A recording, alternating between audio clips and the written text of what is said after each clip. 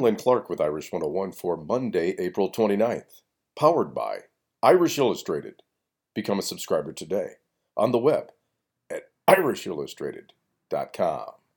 The University of Notre Dame baseball team, behind the pitching of Cameron Brown, earned its fourth conference series win of the season with a 4-1 victory over number 14 NC State.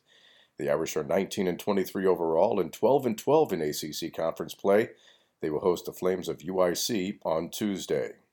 Game number 2 of the ACC softball series between Notre Dame and Pitt in Pittsburgh, and the Irish made it 5 straight wins with a 5-2 victory over the Panthers. The final game of the series is this afternoon at 3 o'clock Eastern Time.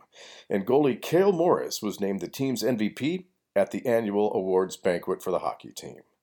Become a part of the Notre Dame Football Heritage Project and help the Ara Parseghian Medical Fund. Visit mysportsheritage.com.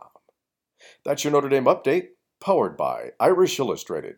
I'm Len Clark, and this is Irish 101.